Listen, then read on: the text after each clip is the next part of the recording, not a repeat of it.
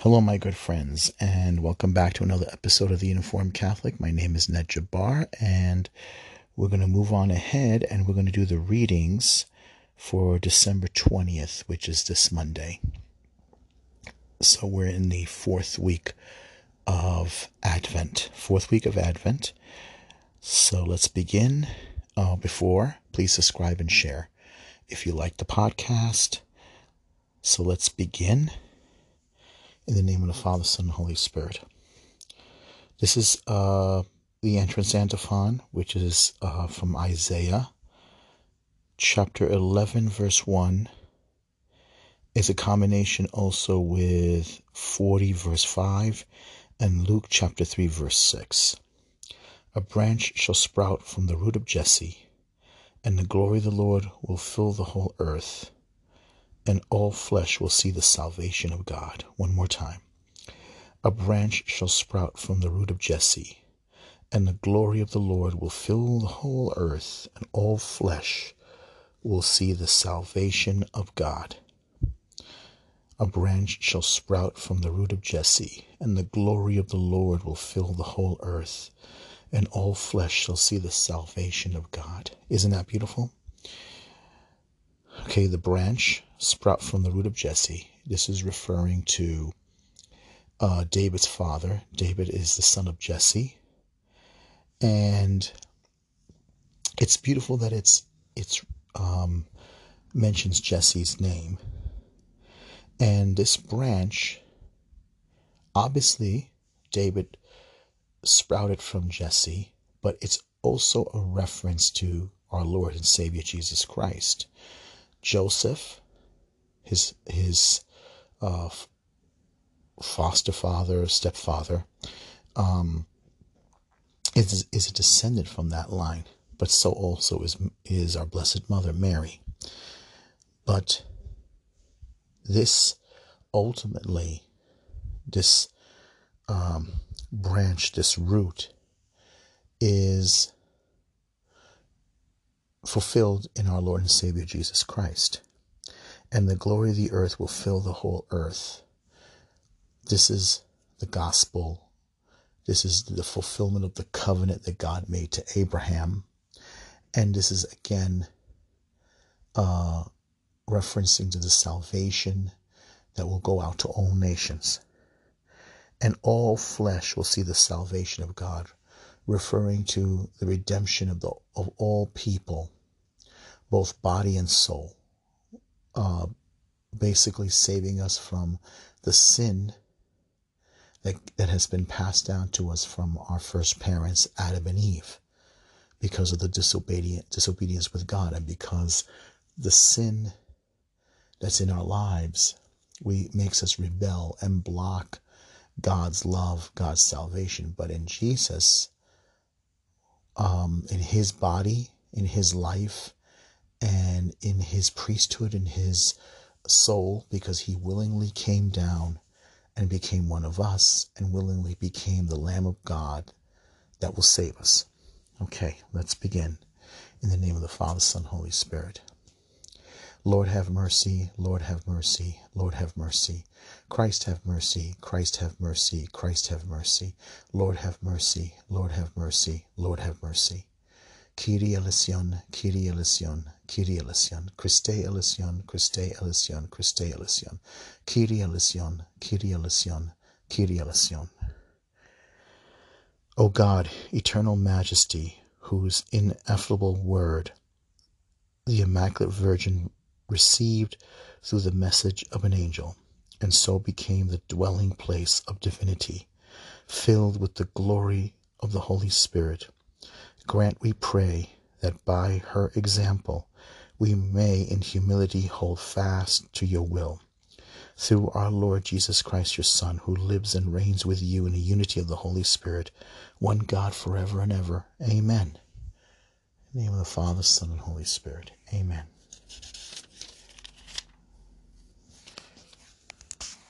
So now the first reading is going to be from Isaiah chapter 7, verse 10 to 14.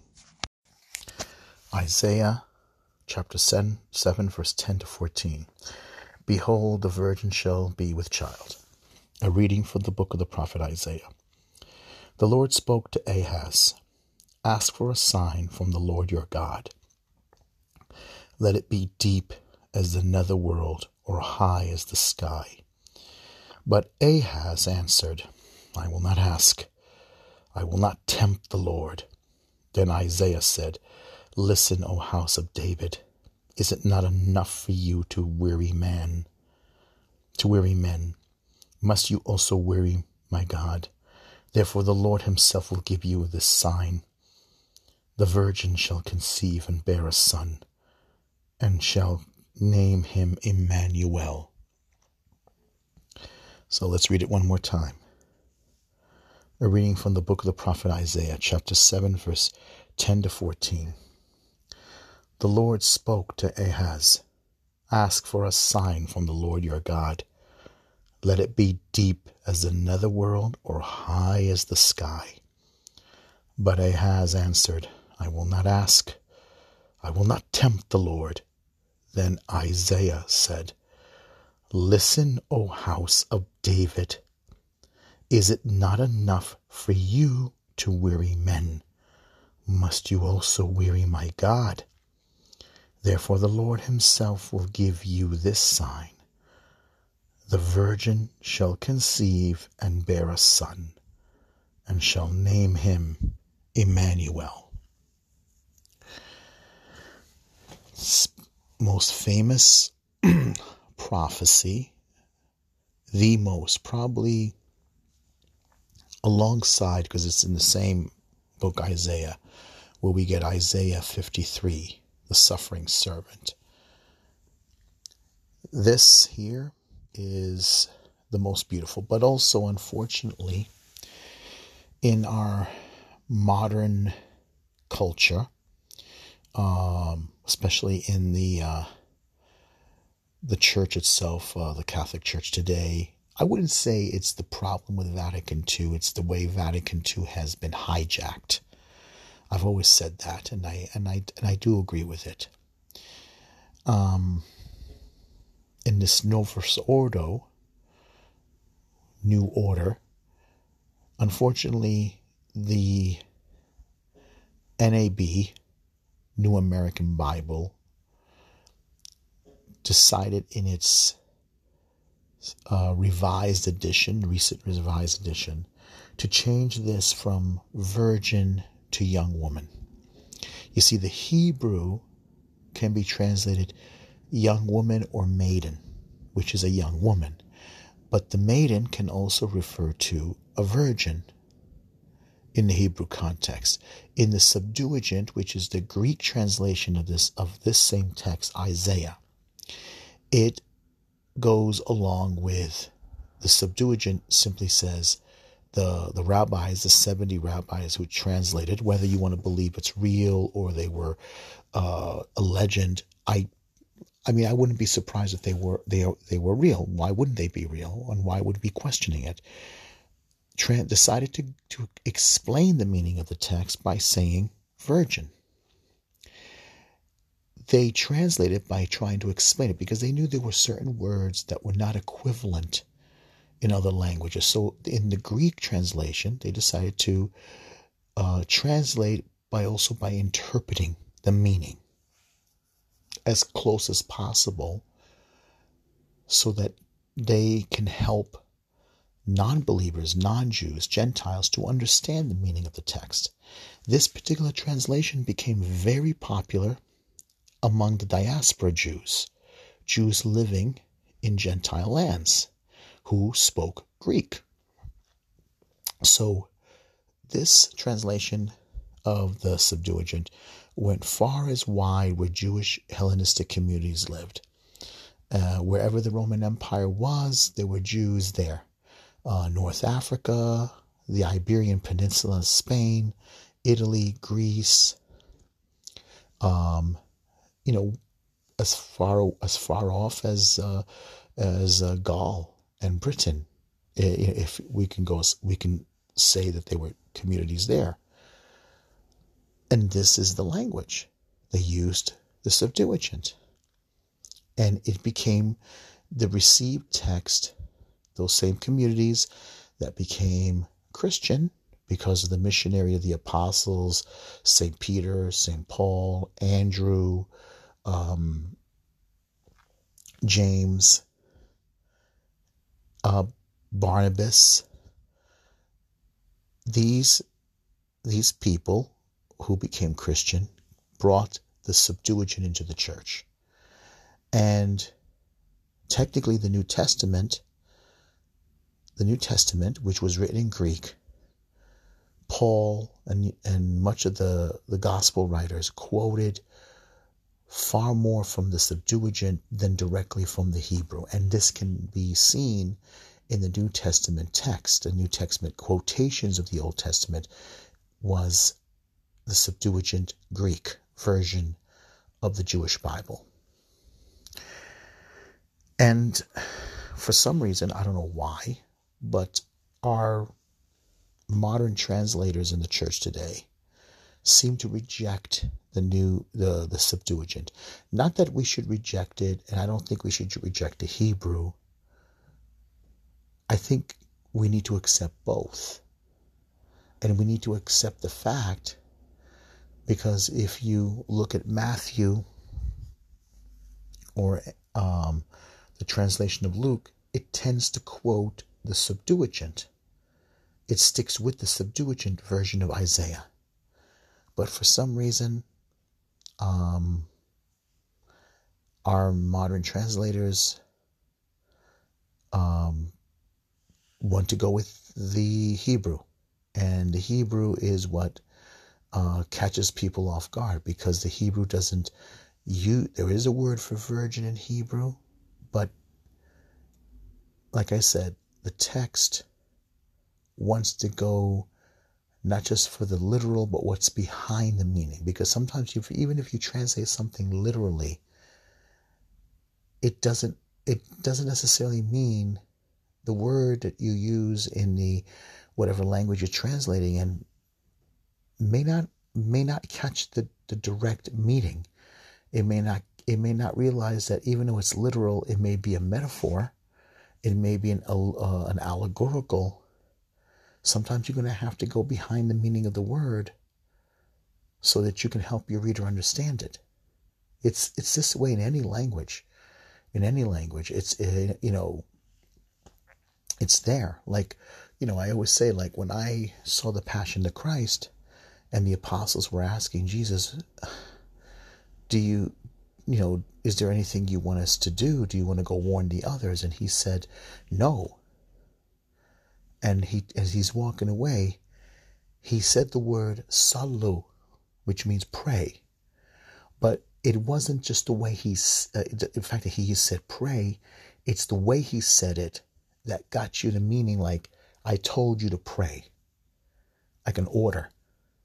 And I got that. I got that because there's a way you say something that in languages that you have to hear it in order to capture the intensity, the meaning of the word, the meaning of what the person's saying. That it wasn't just pray, it was an order to pray. And I think the problem is we missed, in our desperation for purity of literal text, we kind of lost more the sense of the meaning behind the word.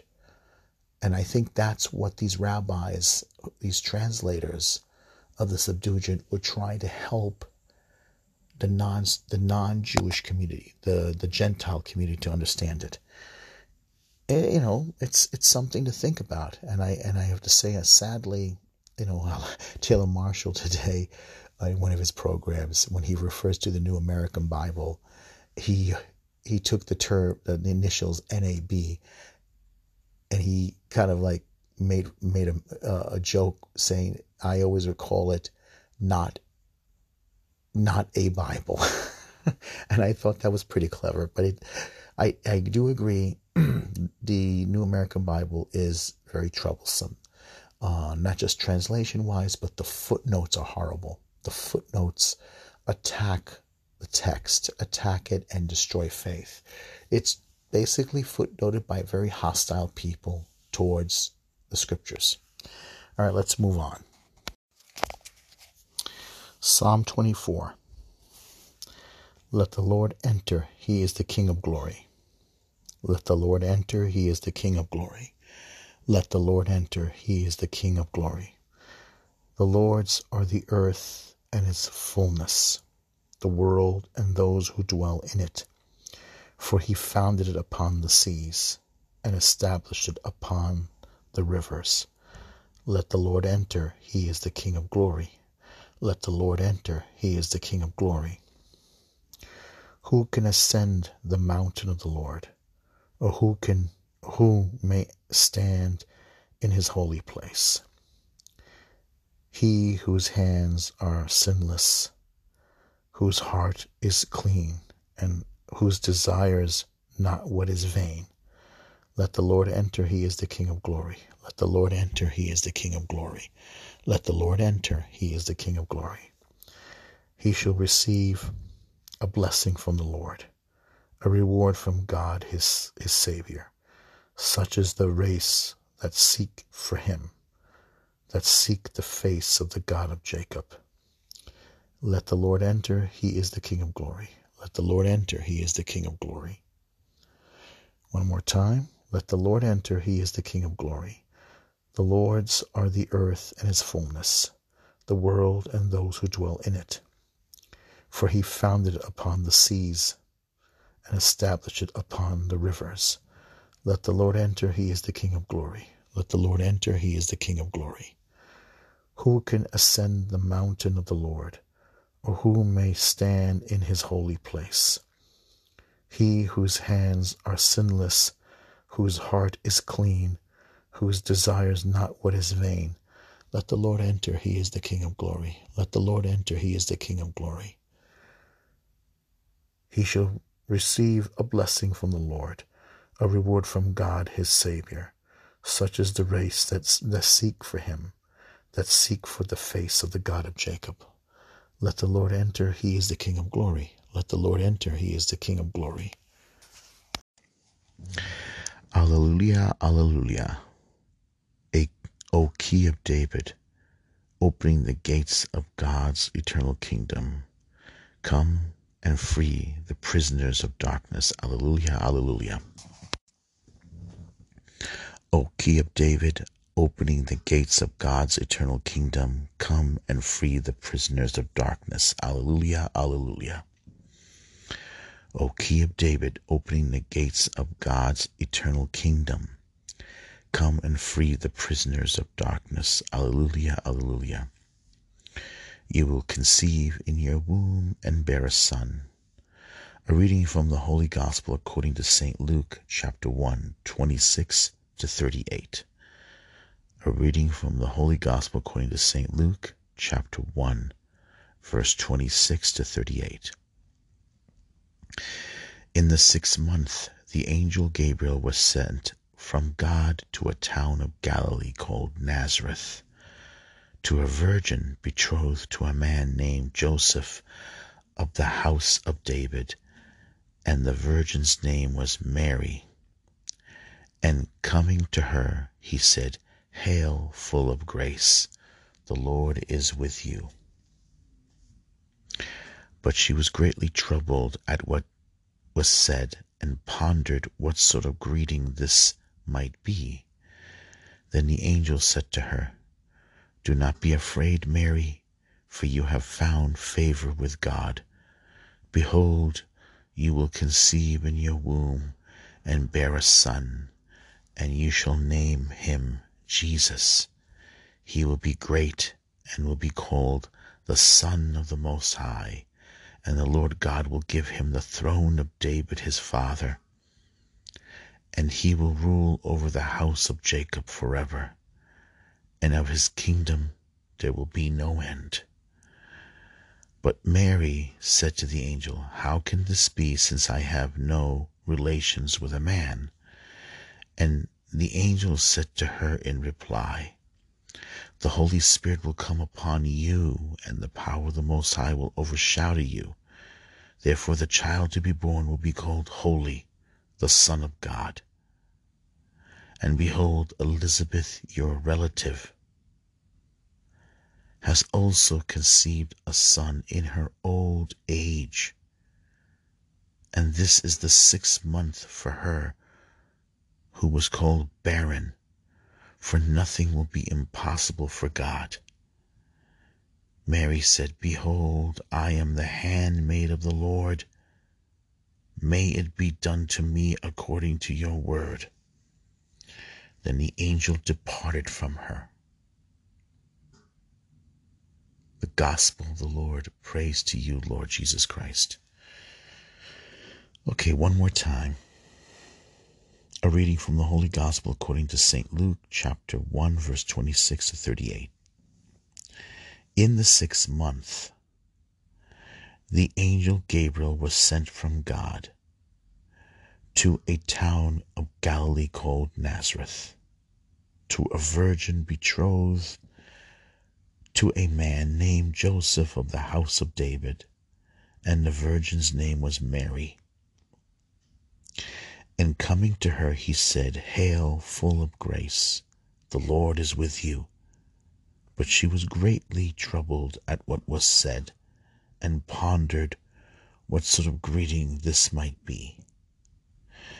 Then the angel said to her, Do not be afraid, Mary, for you have found favor with God. Behold, you will conceive in your womb, and bear a son, and you shall call his name Jesus. He will be great, and will be called the Son of the Most High. And the Lord God will give him the throne of David his father, and he will rule over the house of Jacob forever, and of his kingdom there will be no end. But Mary said to the angel, How can this be, since I have no relations with a man? And the angel said to her in reply, The Holy Spirit will come upon you, and the power of the Most High will overshadow you. Therefore the child to be born will be called Holy, the Son of God. And behold, Elizabeth, your relative, has also conceived a son in her old age. And this is the 6th month for her who was called barren, for nothing will be impossible for God. Mary said, Behold, I am the handmaid of the Lord. May it be done to me according to your word. Then the angel departed from her. The gospel of the Lord. Praise to you, Lord Jesus Christ. Amen. One of the most famous, popular, familiar passages. And usually it's read around March, because from March, you count forward. It's 9 months till Christmas. Once you get to March, and this passage is being read, people know automatically, from the time of the Annunciation onward, and you know for yourself, like, wow, so we're 9 months. We're 9 months away, and you automatically realize that, and it's, for the liturgical calendar for Catholics, that's very familiar, very, and also a signal. I guess you got to do your Christmas shopping or prepare. But it's a very beautiful passage. It's a lovely passage. It's a very poetic passage. One that so many artists have made a painting of, celebrated in poetry, celebrated in art, celebrated in prayer, in meditation. Icon is, it's beautiful. It's beautiful. And I think one that we take for granted now these days, unfortunately, in our secular culture.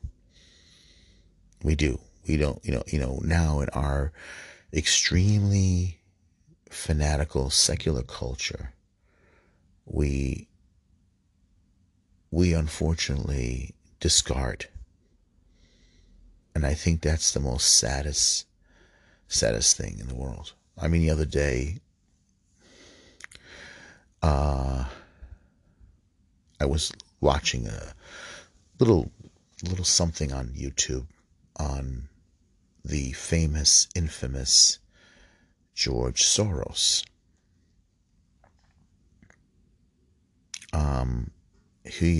I didn't know he could speak Esperanto, which is like a language that was invented for it was supposed to be for the European Union, and Soros comes from a Hungarian Jewish family, not religious, not religious in any sense of the word at all, and Soros adopted a very universalist leftist ideology, and he invested into it. He really invested into this ideology, and one thing about him, he had a gift of making money. He had a very good gift of making money. When he made his trillions, I'm going to say trillions because he's the world's most richest man. He really dedicated himself to what he believed was an open society. And I think the more the society, I think, was more secular, the more the society was more diverse, what he felt, the more he must have believed, and I think he still believes it, he feels it's safer. But I think with someone like him, with all the cash flow, I don't really think he really understands that not all people share that view. Not all people, because I don't think he lived or came from a religious home. I think part of him wanted to escape it, to escape that past. And I think a part of him wanted to also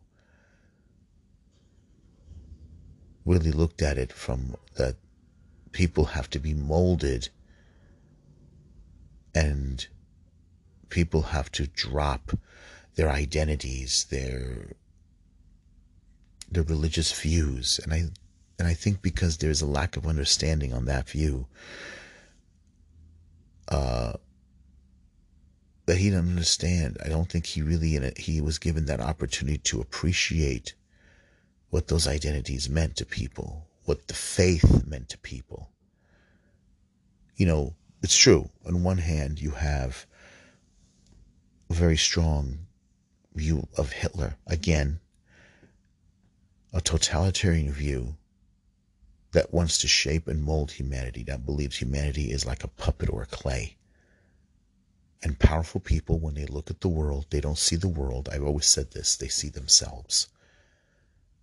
They don't see people. They don't see people's identities. They don't see people's faith and cultures and their traditions. They despise them. They want people to abandon them. And then on the extreme left, again, hating and despising people's religious views and traditions. Again, believing that people, believing in their view, a more open and diverse society, right? Believing that society can be progressive, can be free from what they believe is the oppression of religious views. It's the same thing. It's just the same thing, but a more hidden Hitler, a more hidden Stalin, right? A more a society where people's untamed, uncontrolled passions let loose recklessly without consequences, right? Because, on one side, you had people like Marx say that religion is the opium of the people. That's bullshit. I'm sorry, but it's true. I'm sorry to use that word, but it's true. It's absolutely nonsense. It's absolutely complete nonsense. The real opium of the people is their uncontrolled passions, their lusts, their perversion, without a moral compass, without a moral fence, without the spiritual guidelines that reveal that their passions become cancers. It becomes absolute. It's like basically this, all right? It's like the truth is, it's sex, drugs, and rock and roll. It's giving a baby an atomic bomb. It's giving a teenager, right, a nuclear missile. And then giving him alcohol and drugs, right? Or putting them behind the wheel of a car and watching them go over a cliff. That's what it all is. That's what it all is. It's never this whole thing that religion is the cause of the problem. No. People always say that, and they'll always point to the Crusades. They'll always point to the Inquisition. They'll always point to all those the unfortunate incidents that happen. I mean, religion technically, yeah. If you it's like basically, like I said, you're giving a kid the wheel. You're giving someone the control of the wheel. People who have this thing about religion, basically, it's a guilt complex. It's a shame problem. It's not religion. All right? It's bad people, but it's not religion. We all know that.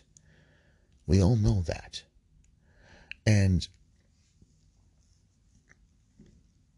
I mean, look at Nietzsche. Nietzsche was not religious. Nietzsche was not religious at all.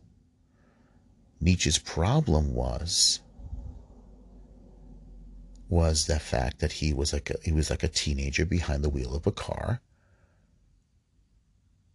with uncontrolled, untamed passions. And he went over the cliff. He went over the cliff. Karl Marx is the same thing. He had uncontrolled passions, and he also was a megalomaniac. He wanted to shape the world into his view, and he was destructive.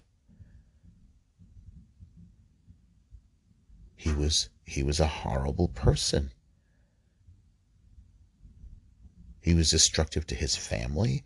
He was destructive to his relationships. It was all about himself, and he didn't want to admit it. Faith is, especially, faith in Jesus Christ. He teaches us how to be human. He shows us, because he himself is the true ultimate model. Humanity belonged to him. He showed us how to think. He showed us how to act, how to talk, how to solve problems, how to pray, how to get close to God, because he is God. Everything that we ever wanted to know about ourselves comes from him. Everything we wanted to know about being perfect, be perfect for your Heavenly Father is perfect. He showed us. He showed us how to love. He showed us how to walk. He showed us how to suffer, how to bear pain, how to make our suffering holy, how to make our friendships holy, how to make every hour and every minute of the day holy, how to offer it up as a sacrifice, how to make pain holy, how to make sadness holy, how to use our gifts, how to make our gifts, our skills holy, how to live with God, how to live for God, how to live in God, in him. And he's still with us to this day, and he's still showing us this. And the problem with the world is that they want to live for themselves. They're selfish. They want to live for themselves. And, I'm still struggling with it. I'm not, by any means have I solved it. I mean, because we deal with a world where we're working and we got to get up in the morning, and time goes by so quickly that even I find myself overwhelmed. I mean, I'm glad that I have some time off, and unfortunately, since my vacation began, unfortunately, I've let time slip by because I'm so relaxed and I don't have to get up and struggle and go on that train. And,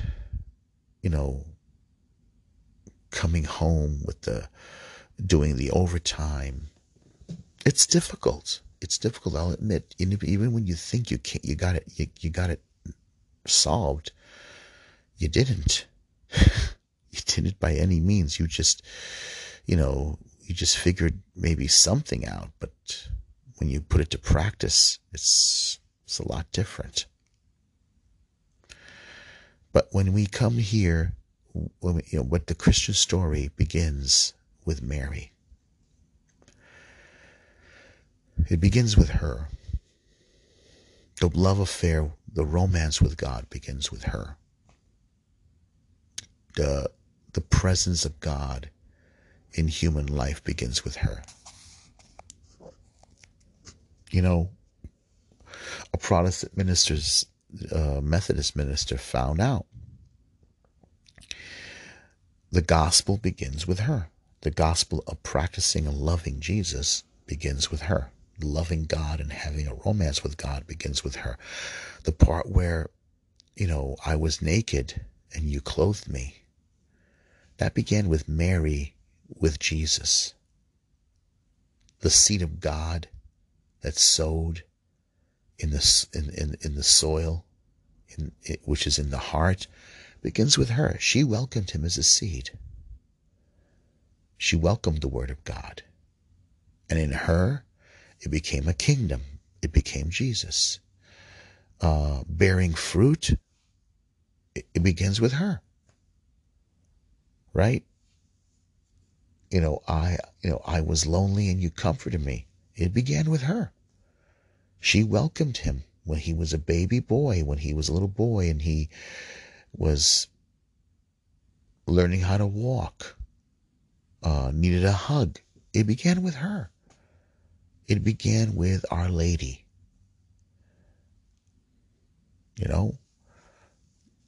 I was sick.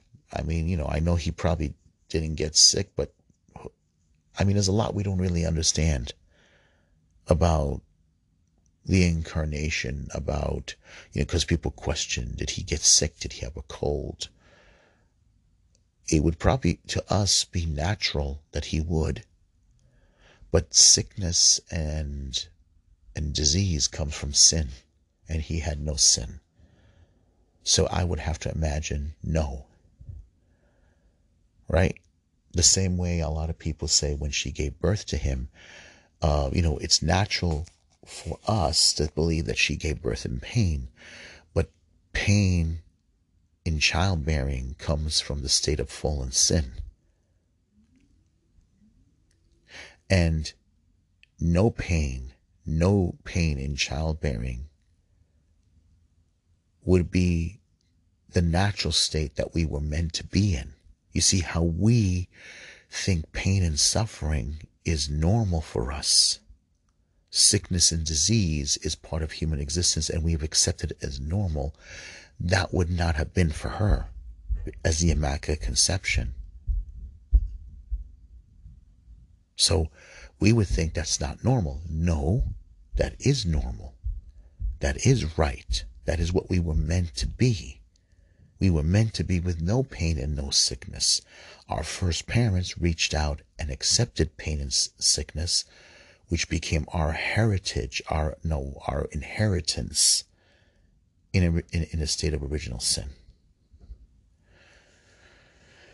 So, like I said, but Jesus comes along, and what he does is he helps us to weaponize it for our salvation, to weaponize it for grace, to weaponize it to win heaven. That's what Jesus came and showed us. And that's what we need to do. All right, I'm going to end it here. All right. In the name of the Father, Son, and Holy Spirit. Our Father, who art in heaven, hallowed be thy name. Thy kingdom come, thy will be done on earth as it is in heaven. Give us this day our daily bread, and forgive us our trespasses as we forgive those who trespass against us. Lead us not into temptation, but deliver us from evil. For thine is the kingdom, the power, and the glory, now and forever. Amen. Lord have mercy, Lord have mercy, Lord have mercy. Christ have mercy, Christ have mercy, Christ have mercy. Lord have mercy, Lord have mercy, Lord have mercy. In the name of the Father, Son, and Holy Spirit. Amen.